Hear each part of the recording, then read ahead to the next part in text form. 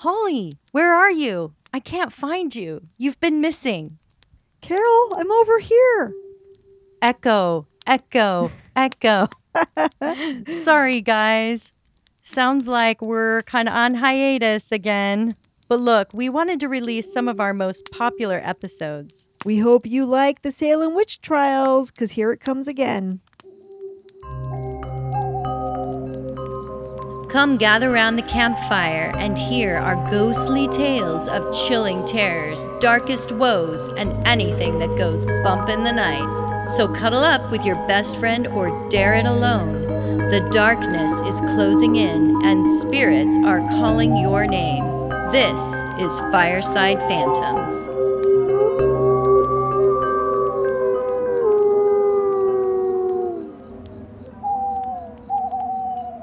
This sinister castle-like building is said to have inspired H.P. Lovecraft's Arkham Sanitarium in his story, The Thing on the Doorstep, and was also the inspiration for the Batman Universe Arkham Asylum for the criminally insane. My story today is of the Danvers State Lunatic Hospital. I love it. Yeah. And can you believe it? It actually was originally named that. You had me at the word lunatic. Yeah. So this hospital was built in 1874 on Hawthorne Hill in Massachusetts.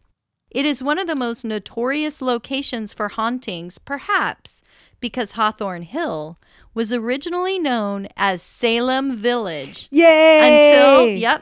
Until its official name change in 1752. Perfect. And despite Salem being recognized as the location of all the witch trials, the actual start of these trials took place in 1692 in Salem Village in present-day Danvers, Massachusetts. Woohoo! These trials were later moved to Salem, where a bigger building was used at the height of the hysteria and accusations. And even more notable was that the famous judge over these trials, John Hawthorne, lived in a home on top of the hill in the exact location where the Danvers Asylum was built. Yeah, girl.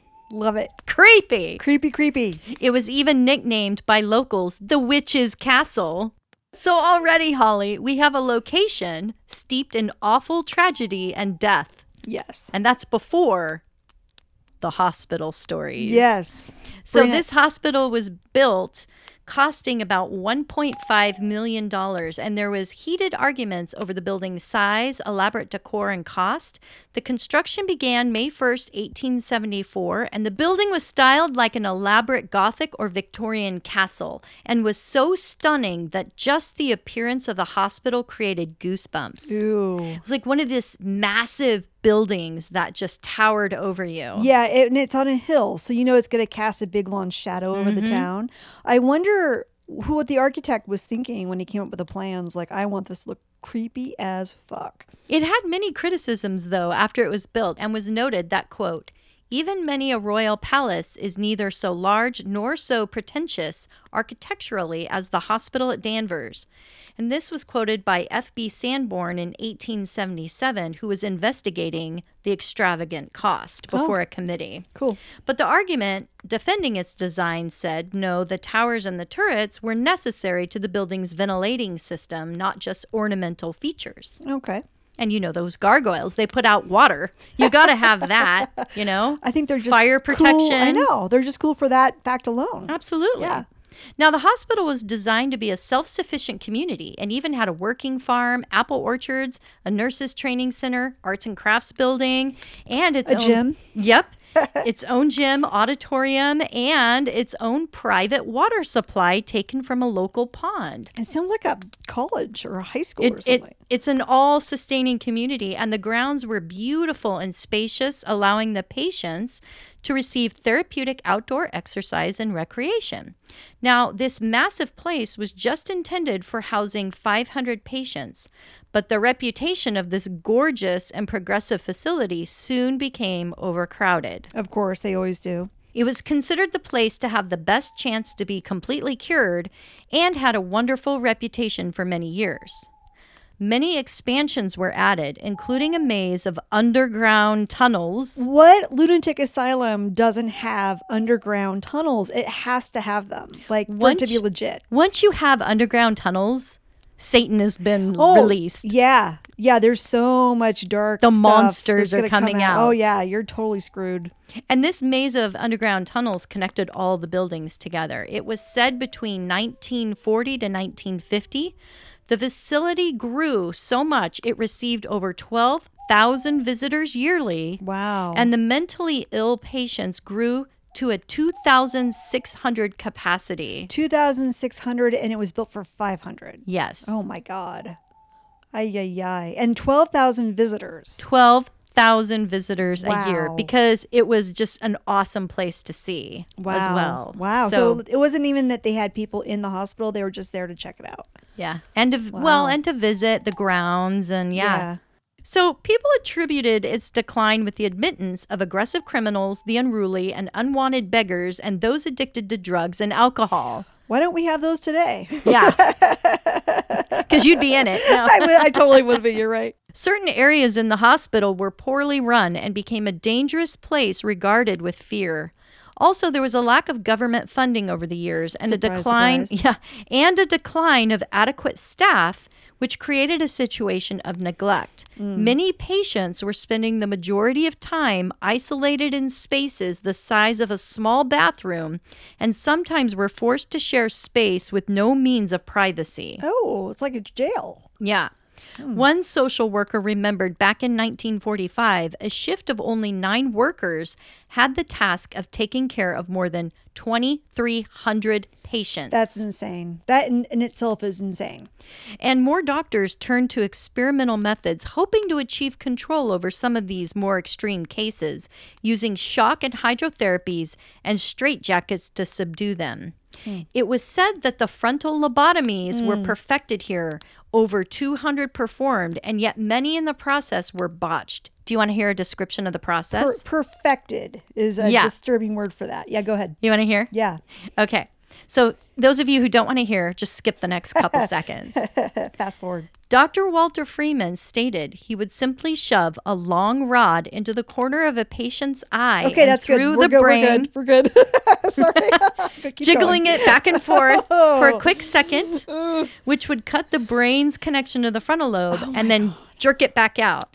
After taking the rod out, the patient was found to be very calm and non-aggressive. However, it was very clear that they were not cured because many would only stare at walls or lost all sense of critical thinking, almost zombie in nature. Oh my God. Okay. So how did they figure out lobotomies? Like, when did the doctors start going, you know what would fix this? Let's just go get an ice pick and just jam it up in the eye and root around in there a little bit. That's going to solve everybody's problems. I know. When did that become a thing? That would be really interesting to find out. We should do the history of lobotomies sometime. The nurses and doctors preferred this method because it made the patients much easier to handle. The procedure soon became popular and commonplace in other psychiatric hospitals nationwide. Thanks, Danvers. Yes. Oftentimes, these patients were found wandering the halls aimlessly, some completely naked. So the conditions became so horrible, a patient would sometimes die forgotten in a random corner only to be found many days later. Oh, wow. Other patients were found lying in their own filth, still bound in their straitjackets. Oh, God. How sad is that? That's horrible. There is testament to how many died on site with a large cemetery on the grounds, with only numbers marking the plot. In 2002, though, a memorial was built to remember the dead, and on it is listed all the patients' names buried in the cemetery. According to some in the later 1950s and 60s, conditions did start to improve again, and many workers were sad to see the hospital finally close its doors in 1992. Since its closing, there were numerous attempts of ghost hunting enthusiasts I bet. who were obsessed with researching the grounds, and many arrests were made to prevent the constant trespassing. It is hard to find definitive proof of hauntings because of the strict private security agency that was hired by the state. One ghost hunting team called the Rhode Island Paranormal Research Group had claimed to have done a study on the site in 1997, but refused to disclose their findings to anyone. What are they trying to hide? I mean, Exactly. either nothing happened and they want the building to have a notorious mystique. reputation, Yeah. or something did happen and they're so freaked out they don't want to tell anybody about it. Right. Well, I would like to think it's the latter because there are countless stories of former patients, locals, and workers who claim the property is one of the most haunted places in the world. Really? People say they hear footsteps and feel as if they are being watched. Because of the massive size of the building, it just feels super creepy even to be in its shadow. I bet. The cemetery is also haunted, with people hearing disembodied voices crying for help, and of course, a strange mist at night from certain areas. Is there perhaps a 10-foot tall vampire that floats around the cemetery? Maybe. But, have you always noticed like the haunted cemeteries always have the mist or the fog? Well, those are just common garden ghosts, Carol. Oh, okay. Sorry. I know we really need a vampire ghost haunting that one. But there might be zombie ghosts in that cemetery. There I could don't be, know. Or witch ghosts. Or witch ghosts. Yeah. One report of seeing a ghost was by Gerald Lavassieur, who as a child lived in a home just behind the property. The ghost, she said, was an older woman who she assumed was from the hospital. One night she woke up when the sheets were pulled off her bed and saw an older lady's face scowling down at her. What is it with ghosts pulling the sheets off the bed? I think they're trying to get your attention. Okay. Or maybe they're cold and maybe they need a sheet to go haunting somebody. That's right, because that's how they appear. That's what they do. They With throw sheets. a sheet over their entity and then they Good can thinking, be Holly. seen. Yeah. Well, the ghost is one of the incidents. And then there was a comment from John Reed posted at onlyinyourstate.com.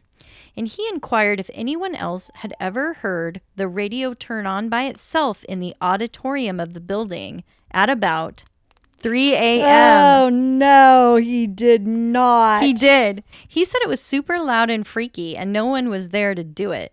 That was one of the weirdest things he said to have happened, but by far not the only thing. Of course, some of the scariest places reported were the extensive tunnel systems that ran underneath all the buildings. Many shared their stories of feeling an evil darkness that was terrifying, hearing footsteps, and seeing shadows and movement out of the corner of their eyes. I bet they did. It would be the best place to scare yourself down in a little tunnel like that. God, especially in Massachusetts, Old Salem Village. I mean, come on, doesn't get better. People have also reported seeing lights flickering, doors opening and closing on their own, and of course, ghostly apparitions. Yeah. There is a video taken by one former security guard who, despite the rules, filmed the whole property. It was interesting how many signs were posted prohibiting photography or filming of the grounds and strict warnings for trespassing. I wonder how many local teenagers had their first sup there, their first cigarette, their first kiss, their first... So Danvers was sadly demolished in 1992 after sitting vacant for 14 years.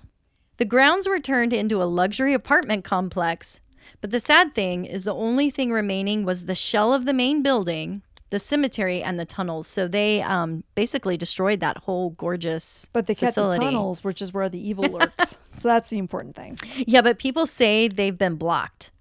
So they've blocked off all the tunnels and they're impossible to access now. Oh, that kind of sucks. Because you don't want people running underneath your apartment while you're living there. It would be really hard to even rent those places, or why would you want to live there? I have to wonder if the current residents have haunting experiences in their I know. I tried to find it. So Yeah. if you live there Please in these Danvers apartments. You can reach us at firesidephantoms@gmail.com. Yeah, they know. Now we get to some crazy coincidences, as it seems this place has some rather peculiar fires. Oh, really? Yeah. Okay. Now, in 1934, it was reported that a woman managed to sneak matches past a security guard and light a mattress on fire. Oh, my God. Then in 1941, another fire erupted in a barn on the grounds, and so all the hospital and all the patients had to be evacuated, resulting in a $60,000 loss. After the hospital was shut down and stood vacant, firefighters were called out twice in 2005 because of campfires being started on the property. Yeah, squatters probably. Now, in 2007, a body of a small child was found decomposing on the grounds. Ooh. And later that year, The same year, another report of a 54-year-old man known as Jose Rivera was also found dead on the former grounds of the hospital. Oh, wow. That same year, in April of 2007, a 4-alarm fire started at 2 a.m. and injured 6 firefighters and took several hours to put out. And if you go to danversstatehospital.org and look under the Chronicles tab, there's a list of all kinds of crazy happenings that took place from 1882 to 2007. It's so fun. I'm going to list off some of these headlines for you. Okay. 1918, the postmaster shoots Danvers inmate.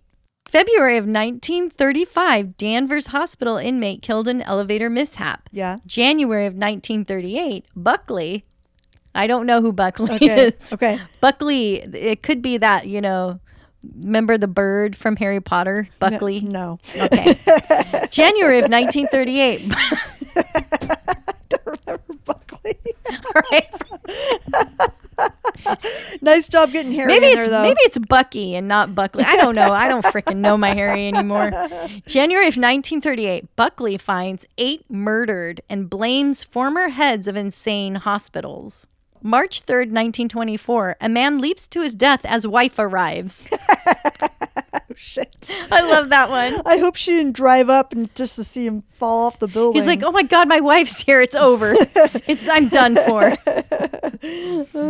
In 1950, attendant fined $15 in assault on mental patient. And in October 1960, girl accused of strangling hospitalized. So lots of shady stuff going on in that place. Yeah, no kidding. So listeners, listen up. If you want a good Halloween scary movie to go watch, go and rent Session 9 because that film was shot in and on the grounds of Danvers State Mental Hospital. I think I've seen that too, and it is kind of disturbing and scary. Yeah, I hear it's pretty good for a Yeah. horror film, and some consider it even a cult classic Oh, wow. now. So Okay. there Yeah. you go. That's my terror tip for you. Nice. Thank you for the terror tip. Thanks.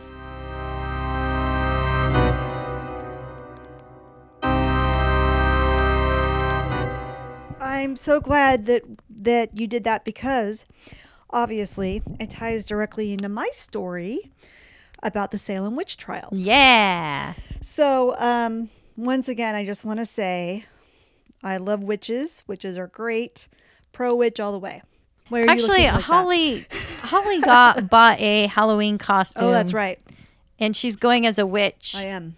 wherever we think we're going to go. Yeah. I don't know if we're going anywhere, but she got a witch costume and it looks pretty awesome. Yeah. I must say. We'll put some pictures up. Yes, we will. It'll be fun.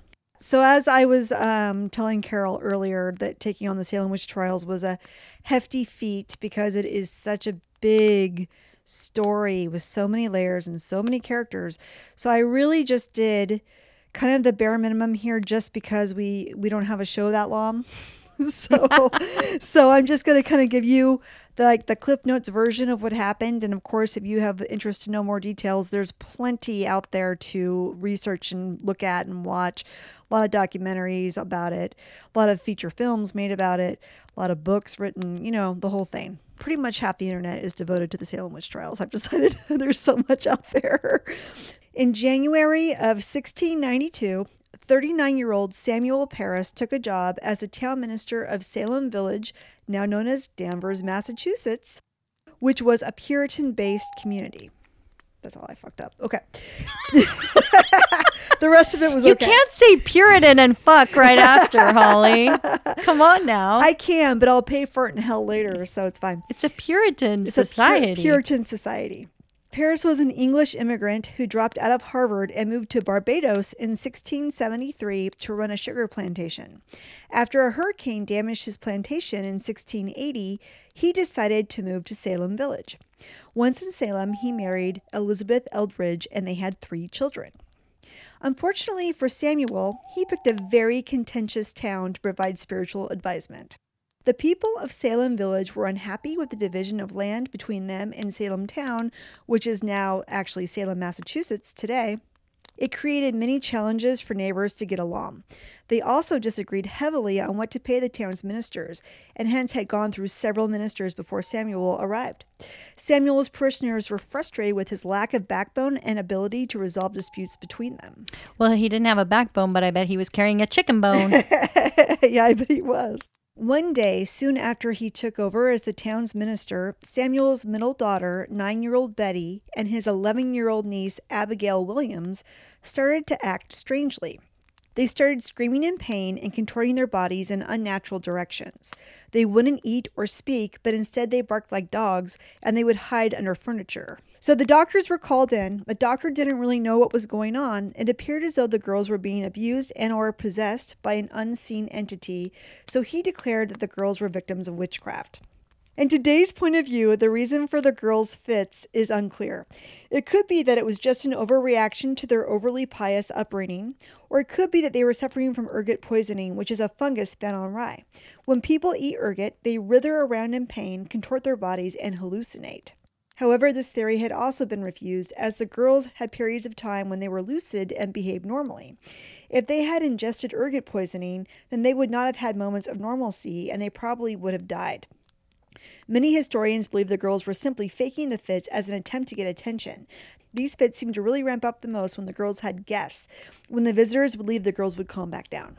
Oh. So kind of it lends itself to the idea that these girls were just playing around Acting and having on fun. hysteria and yeah. enjoying the attention. Enjoying the attention, for sure. Because it was boring Yeah. back in those days. They had no TV. They no had no TV. internet. All they had were like their crops and some goats, and yeah. Did they have jacks back then? And marbles? I don't think so. This was like 1600s, so it was pretty bleak. It was really depressing. Sad. Yeah. Of course, the townspeople demanded to know who the bewitching witch was, but the girls remained silent. Samantha. She's very much a bewitched witch. Is. Then Samuel Parris's house slave, Tituba, that he brought back with him from Barbados, came up with an idea. She took some urine from the girls, how she did that I do not know, and baked it into a cake. Then she fed the cake to a dog and waited for the dog to indicate who the witch truly was. I'm not sure how the dog would do this. Would the urine cake allow the dog to speak English all of a sudden? Is he simply going to point with his nose or raise his eyebrows or maybe pee on somebody's leg? I'm not sure how the dog urine cake thing was going to play out. But I wish there was a historian that told us what the dog did after he ate the cake. When Samuel found out about Tituba's urine cake, he interpreted this as witchy as hell, which of course was the very thing the townspeople were looking for, and he was pissed.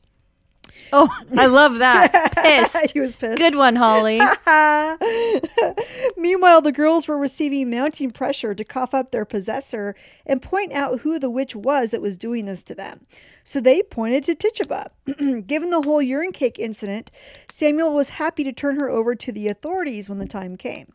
But in yet another Salem household, another storm was brewing. A woman named Mercy Lewis was 18 and a servant girl in Salem Village. Mercy had been a victim of a Native American attack on her former village when she was just a child. She witnessed the execution of several of her family members.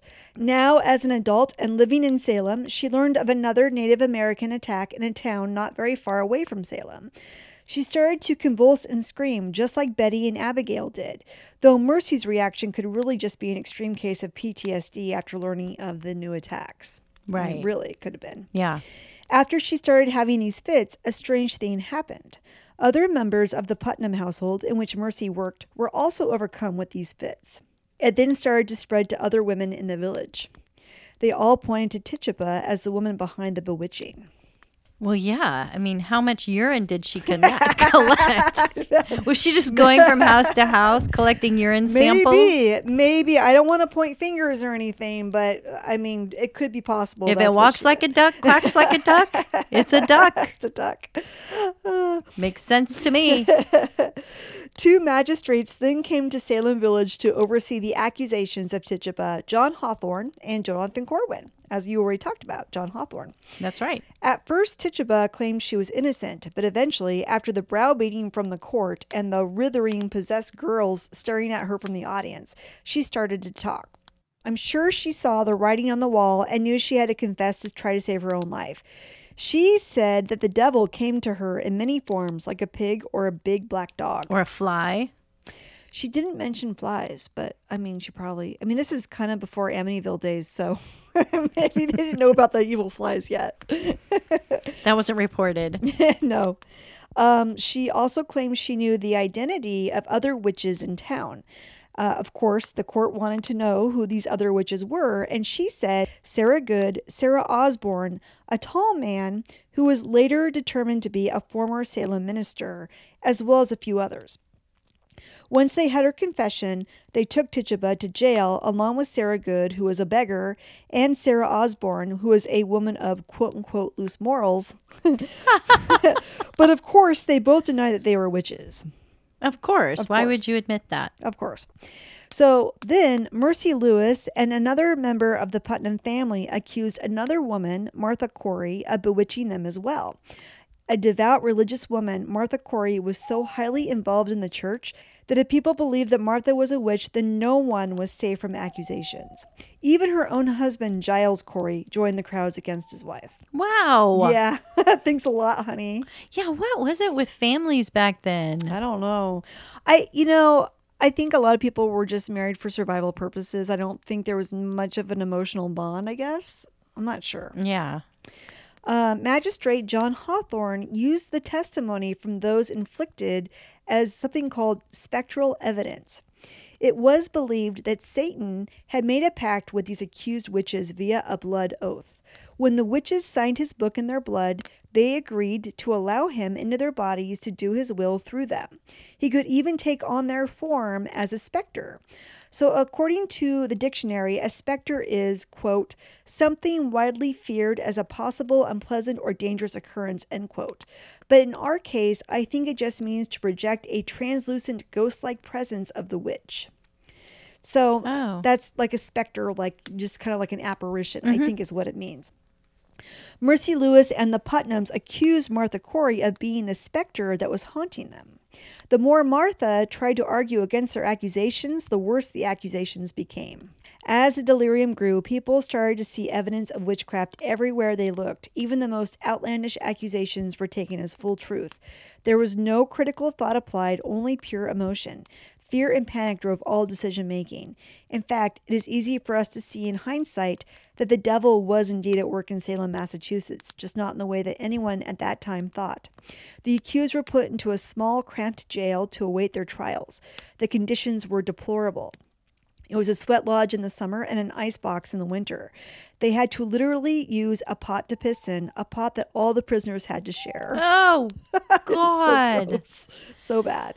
And I can't even imagine. Yeah, I also read that if they wanted fresh straw, they had to pay for that for their bedding. They had to pay for their accommodations while they were in jail, like it was a hotel or something. Yeah, nice. Sarah Good was jailed with her 4-year-old daughter, Dorothy. Dorothy was also accused of being a witch after she told the magistrate that she saw her mother talking to the devil, and 2 other women claimed that Dorothy had bitten them. Dorothy also said she had a pet snake, a gift from her mother, that sucked blood from her finger and spoke to her. The magistrates took the snake to be Dorothy's familiar, which is a spiritual entity that assists a witch in making magic. Well, that is pretty creepy. A little 4-year-old talking about a snake. A pet snake, and drinking blood from her finger. Yeah, that's kind of weird. Thankfully, Dorothy was not indicted nor tried for witchcraft. However, finding evidence of familiars was another way for the courts to prove witchcraft. If they found marks on an accused person's body of where an animal or familiar had come and sucked blood from the witch, then that was ample proof of witchcraft. So if the accused had any hickeys, they were totally screwed. Oh, so yeah. So you would have definitely been accused of being a witch. Right? A woman of loose morals would have hickeys most likely. And oh my God, you've had familiars on all over your body. Yeah. I remember how many times, you'd burn your neck with the curling iron and get those looks at school. You're like, I swear it's the curling iron. Sure, that's what that is. You're a witch. Burn her at the stake. A guy named George Corwin was the sheriff at the time, and he was related to Magistrate Jonathan Corwin. After people were accused of witchcraft and confessed to it, Sheriff Corwin would confiscate their property, even though technically this was not okay for him to do, but I do not think people really knew what the rules were. It is believed that this may be one of the main drivers of the witch trials. I believe it. If someone was accused of and confessed to witchcraft, then their property reverted to the sheriff. It was essentially a quick and easy way to appropriate property in a town that was already fighting with each other over land. There was also another dispute in town regarding churches. Now, this is pretty interesting, and I didn't know this part. One side of Salem Village wanted a new church built in the town, while the other side did not. The group against building a new church was happy to walk 5 miles to church in Salem town, which is where Salem, Massachusetts is. They did not want to pay more taxes for a new church to be built. This became a very heated argument in Salem Village. Hence, an interesting pattern emerged in who was accused of witchcraft. The overwhelming majority of people accused of witchcraft did not want the new church built, and they were accused by those who did want the church built. Oh, wow. That is super interesting. Isn't that interesting? I have not heard that at all. Yeah. And it was the lazy people who just wanted a new church. Well, it was interesting because I got the majority of my information from a documentary I found on YouTube. It was like a National Geographic documentary or something that was really interesting and went to a lot of detail about this. But they show a map of Salem Village, and everybody on the west side wanted the church and everybody on the east side did not, but the people on the east side lived closer to Salem, Massachusetts proper, so it wasn't as far for them to walk. So it's like West Side Story. Kind of. So the west was accusing the people on the east side of town of witchcraft. Cool. Isn't that interesting? That's really interesting. I thought that was, when I watched it, I was like, oh shit, look at that. They should just had some rumbles and be done with it. Yeah, I know. They should have had a dance-off. A dance-off. And so much better. Called it good. I know. Mercy Lewis and the Putnam family, who were big advocates for having a new church built, were responsible for accusing 181 people in Salem Village of witchcraft. So they were really the main culprits, was the Putnam You're family. a witch and you're a witch and you're a witch. And you get a witchcraft and you get a witchcraft. Even some of their extended family members made additional accusations of witchcraft. The judges, John Hawthorne, Samuel Sewall, and William Stoughton, presided over the trials. There were no defense attorneys. The defendants just had to defend themselves. Oh, that is so wrong. Yep.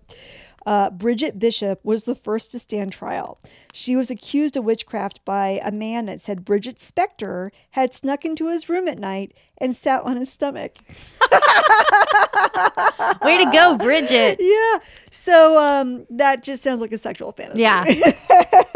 I was going to say, they were just jealous of her name, Bridget Bishop. That's a great name. It is. One of the afflicted girls sitting in the courtroom started screaming and saying Bridget was bewitching her at that very moment. The screaming girl said Bridget had stuck pins in her hands and then showed her hands to the court. And of course, there were pins and blood coming from her hands. Historians believed that the women were all suffering from a mass psychogenic disorder in which one sees what is happening around them and takes on the same dramatic traits. Therefore, the women of Salem were just mimicking each other. Everyone was competing for the most attention. Of course, this did not help poor Bridget Bishop, as she was found guilty and sentenced to death by hanging. And the hanging, of course, was not just a sheer drop and snap of the neck. No, it was a swinging hanging. What? In which a person was swung off of the ladder so that their body would swing and the rope would twist around the neck and it would slowly suffocate the person to death. The heavier you were, the quicker it went. Horrible. That is horrible. Why would they want to swing you on the gallows? I think they wanted to torture them. That's my guess. Sick people. I mean, either that or they didn't know they could just do a drop snap of the neck situation. I don't know, but it's pretty dark. It's a very dark story. It's an very incredibly spooky. Dark story. Yes. So sad. So sad. Those who did confess to witchcraft and outed others as witches were not executed. Those who did not confess were executed. Therefore, Sarah Good and 5 others followed Bridget to the gallows next. George Burroughs, a former Salem minister, was also accused by Mercy Lewis and others of being a witch. The Putnam family had a personal vendetta against George Burroughs because they gave him money he did not repay. He pointed out that because the town stopped paying his salary, as they could not agree on the amount, he actually could not repay them. This embarrassed the Putnams for some reason, so they had an axe to grind with the former minister. They actually had to hunt George down and return him to Salem as he no longer lived there. They also spread rumors that George seemed to escape many Native American raids in the area, and that must mean he had supernatural witch-like abilities. Because he survived them, he must have some kind of magic ability. That is crazy. Of course, his trials were attended by the affected girls who screamed and freaked out all during his trial. And 8 of the confessed witches accused him of being involved. Later, it was determined that he was the tall man that Tituba had claimed to be a witch. During his trial, George had the gall to stand up and say that the witch specters were nonsense and he did not believe in any of it. Good job. But unfortunately, this defense did not help him. No, I don't think so. He was found guilty and ordered to hang. As he stood on the gallows, George recited the Lord's Prayer to the horror of the crowd. After all, witches cannot recite the Lord's Prayer, Carol. Right. They always stumble on, certain phrases and can't get through the whole thing. Just like me, pretty much every time we record, I stumble all through my story. No, it's a sign. It is. I'm a witch. I'm a witch for Halloween. I'm a witch in my heart. Better a witch than a bitch. Well, I'm that too. No, let's you're face not. it. No. It was an actual way to disprove someone is a witch. The crowd demanded that the execution be stopped, but Cotton Mather, a writer and recorder of the trials, quieted the crowd down and told them that the devil was still very much alive in George, and he was just faking his way through it, so the crowd stayed silent and George was hanged. Oh, what a jerk. I mean, to get through the Lord's Prayer and still have to hang like that. Yeah. How sad is that? It is. Finally, in September of 1692, accused witch Martha Corey's husband, Giles, was also accused of witchcraft. Even though Giles at this point knew that the witchcraft accusations were bullshit, he also knew that if he confessed, that the sheriff could and would take his land. So he refused. They decided to handle this by taking Giles outside, placing some boards on top of his naked body, and then adding stones, boulders, and anything else that would add weight to his body. This was called being... Where's Bridget Bishop when you need her? This was called being pressed to death. Right. Ooh. Yeah. Awful. This course of action would allow Giles time to think about his situation and to confess as it became more apparent he could not take on any more weight. Giles knew they wanted his land, and that if he gave in and confessed, then they would take it and leave his family with nothing. So he refused to submit, which is really impressive if you think about that. At one point, there was so much weight on him that his tongue was sticking out of his mouth, and the sheriff forced it back in with his cane. Ew. Fucker. So the sheriff would check in with Giles a few times a day to see if he had changed his mind about confessing, to which Giles would just say, "More weight." Ew, I love it. What a badass. He sounds awesome. He is awesome. So at times, the sheriff would even stand on Giles himself. It took 3 days for Giles to die in this manner. 3 long, torturous, horrific days being pressed to death. The entire time, he did not cry out in pain. He died keeping his full estate intact for his family, and he never admitted that he was a witch. It was his death that historians believe started to turn the tide of public support for the witch trials. Unfortunately, 3 days later, Giles's wife Martha also met her fate at the gallows of Salem Village. She too never confessed to being a witch.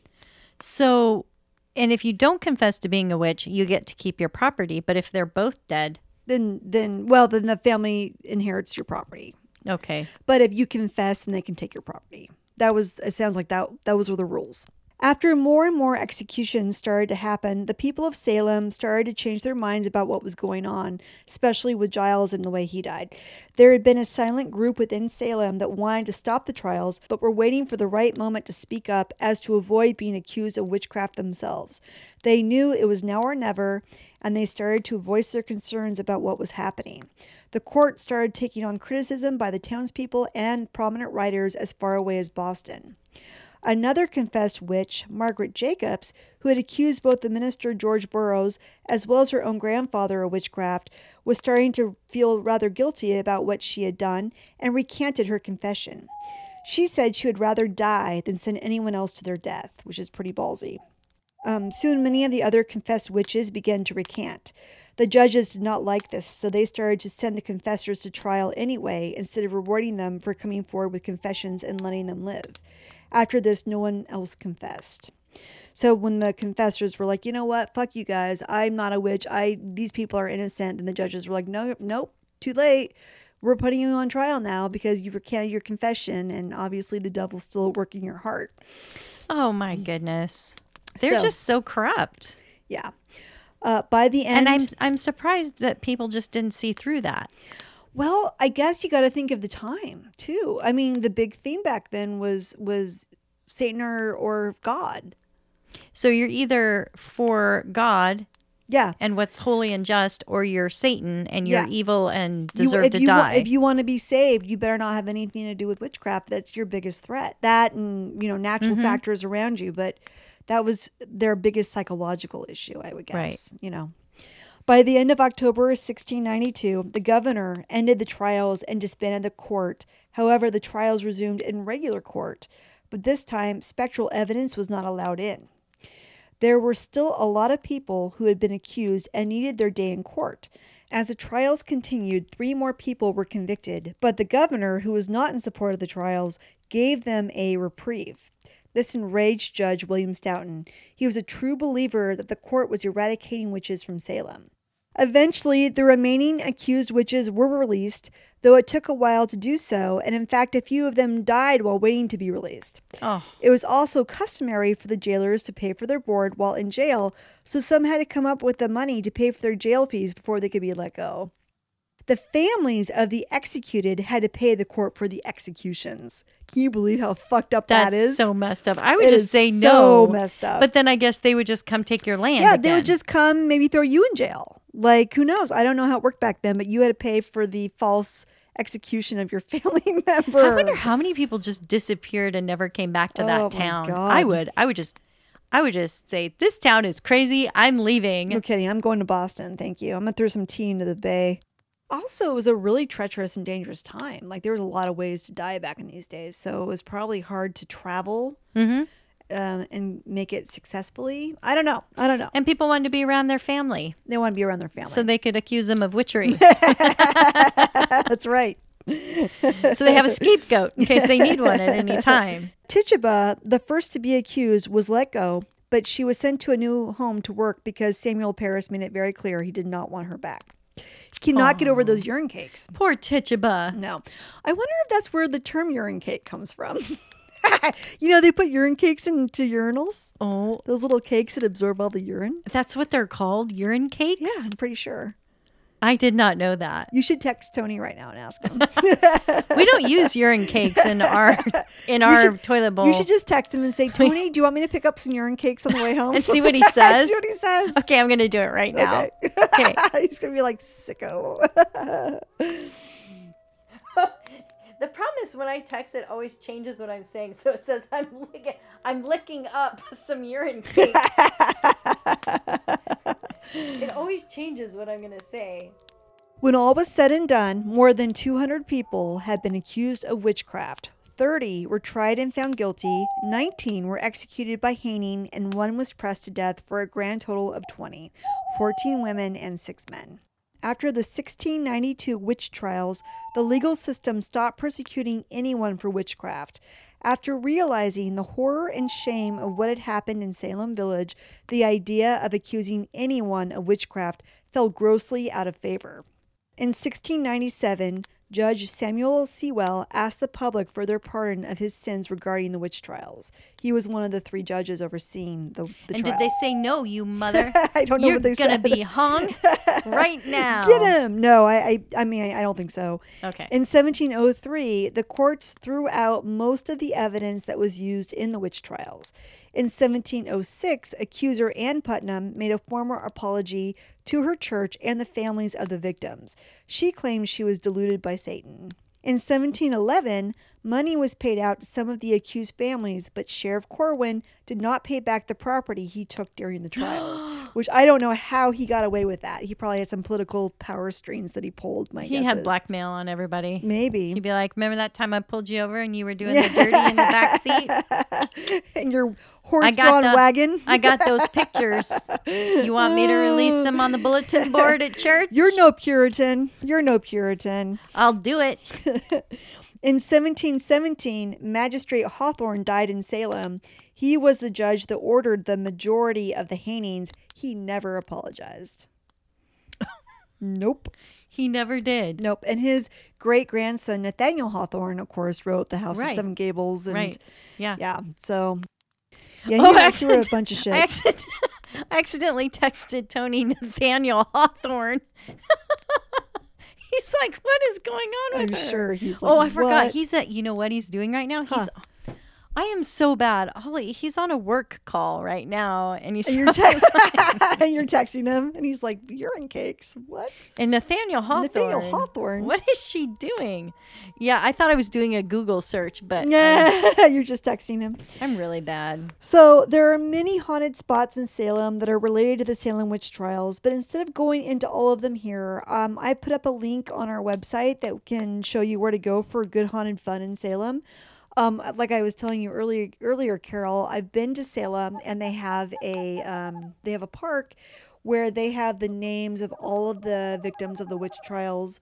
Their names are carved on like a stone bench, and each one of them have their own bench.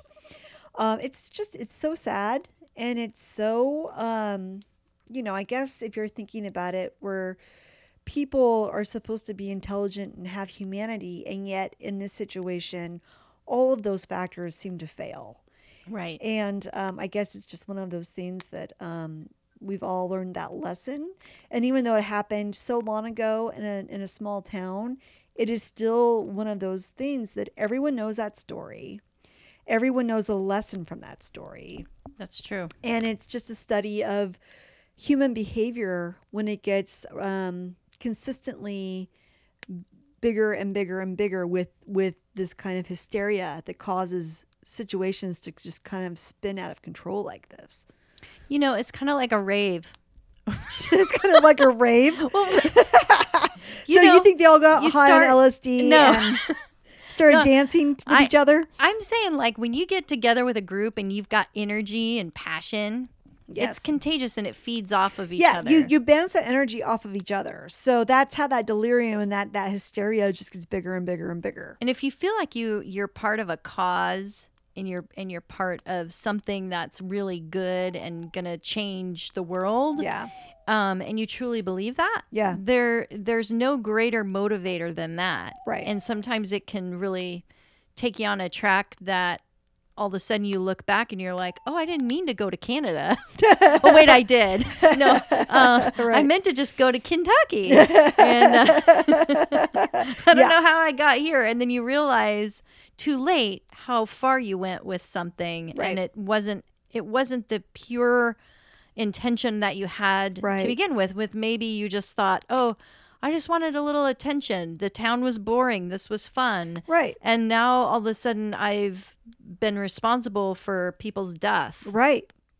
It just spiraled out of control. I think a lot of cults talk about that. That's why I don't watch soap operas, because you never know where they're going to lead you. Absolutely. But I think a lot of cults are like that, where they have the same idea and the same set of values, and they're all pursuing that. Yeah. And then it just kind of ends up it's like it's building up to a point on a cliff, and then it just kind of goes over the cliff. Yeah, it kind of builds up, and they're like, well, we can't sustain this. Let's all drink the Kool-Aid. Yeah, exactly. Bye-bye. So anyway, that is the Salem Witch Trials. It's a very Cliff Note-y version of the Salem Witch Trials. Like I said, there's a lot of people, a lot of stories, like a lot of characters in this story, a lot of people I didn't even touch on.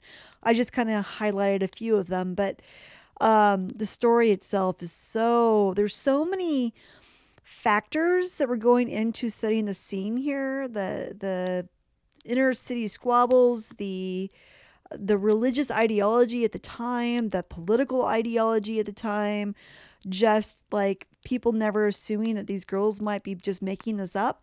Right, because you always want to believe that your children don't lie. Right. I mean, you want to believe they're innocent. Yeah.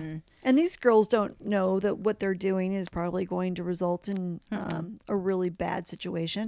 So, I mean, it was the perfect storm. Right. Is what it was. It was the perfect storm. Well, it was a great story, perfect for Thank Halloween. you. I know. And glad we were able to help shed some light on these trials, because it was a really horrific time. And it's amazing how we go through in society different periods of time where society does kind of escalate into a frenzy. And we just are noticing maybe some of that happening now. Mm-hmm. Yeah, for sure. But either way, it's just something that we want to watch out for.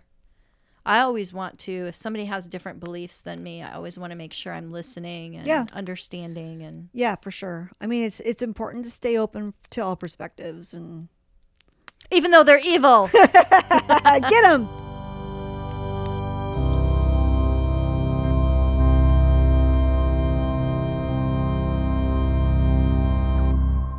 I like Lunatic better. It's got more of a crazy, scary vibe to it. It does. Yeah. Actually, I don't know what they changed it to. I probably should look that up, shouldn't I? Well, here's what we'll do. If you're really interested in knowing what the name was changed to, just go ahead onto Google and put that in there and find out for yourselves. Actually, this is not a full service podcast. I just realized this cord's coming between my legs. I'm like, what's feeling so good going up there? God. It's already gone downhill, folks. And we're only like 5 seconds into the show. It's already there. You said that was my terror tip, and I thought that was just like okay. So that was Danvers Lunatic Asylum. Woo! Do you want to say something else? Well, yes, but you would think the dog would just need to sniff the urine and not eat a urine cake and then decide who it belongs to. It deserves a treat for all the work it's doing, Holly, don't you think? You know what I noticed, Holly, is that when you cuss, it's nice. It's like... As the flames die down, do remain undaunted. Though all hitchhikers are ghosts, and all dolls are definitely haunted.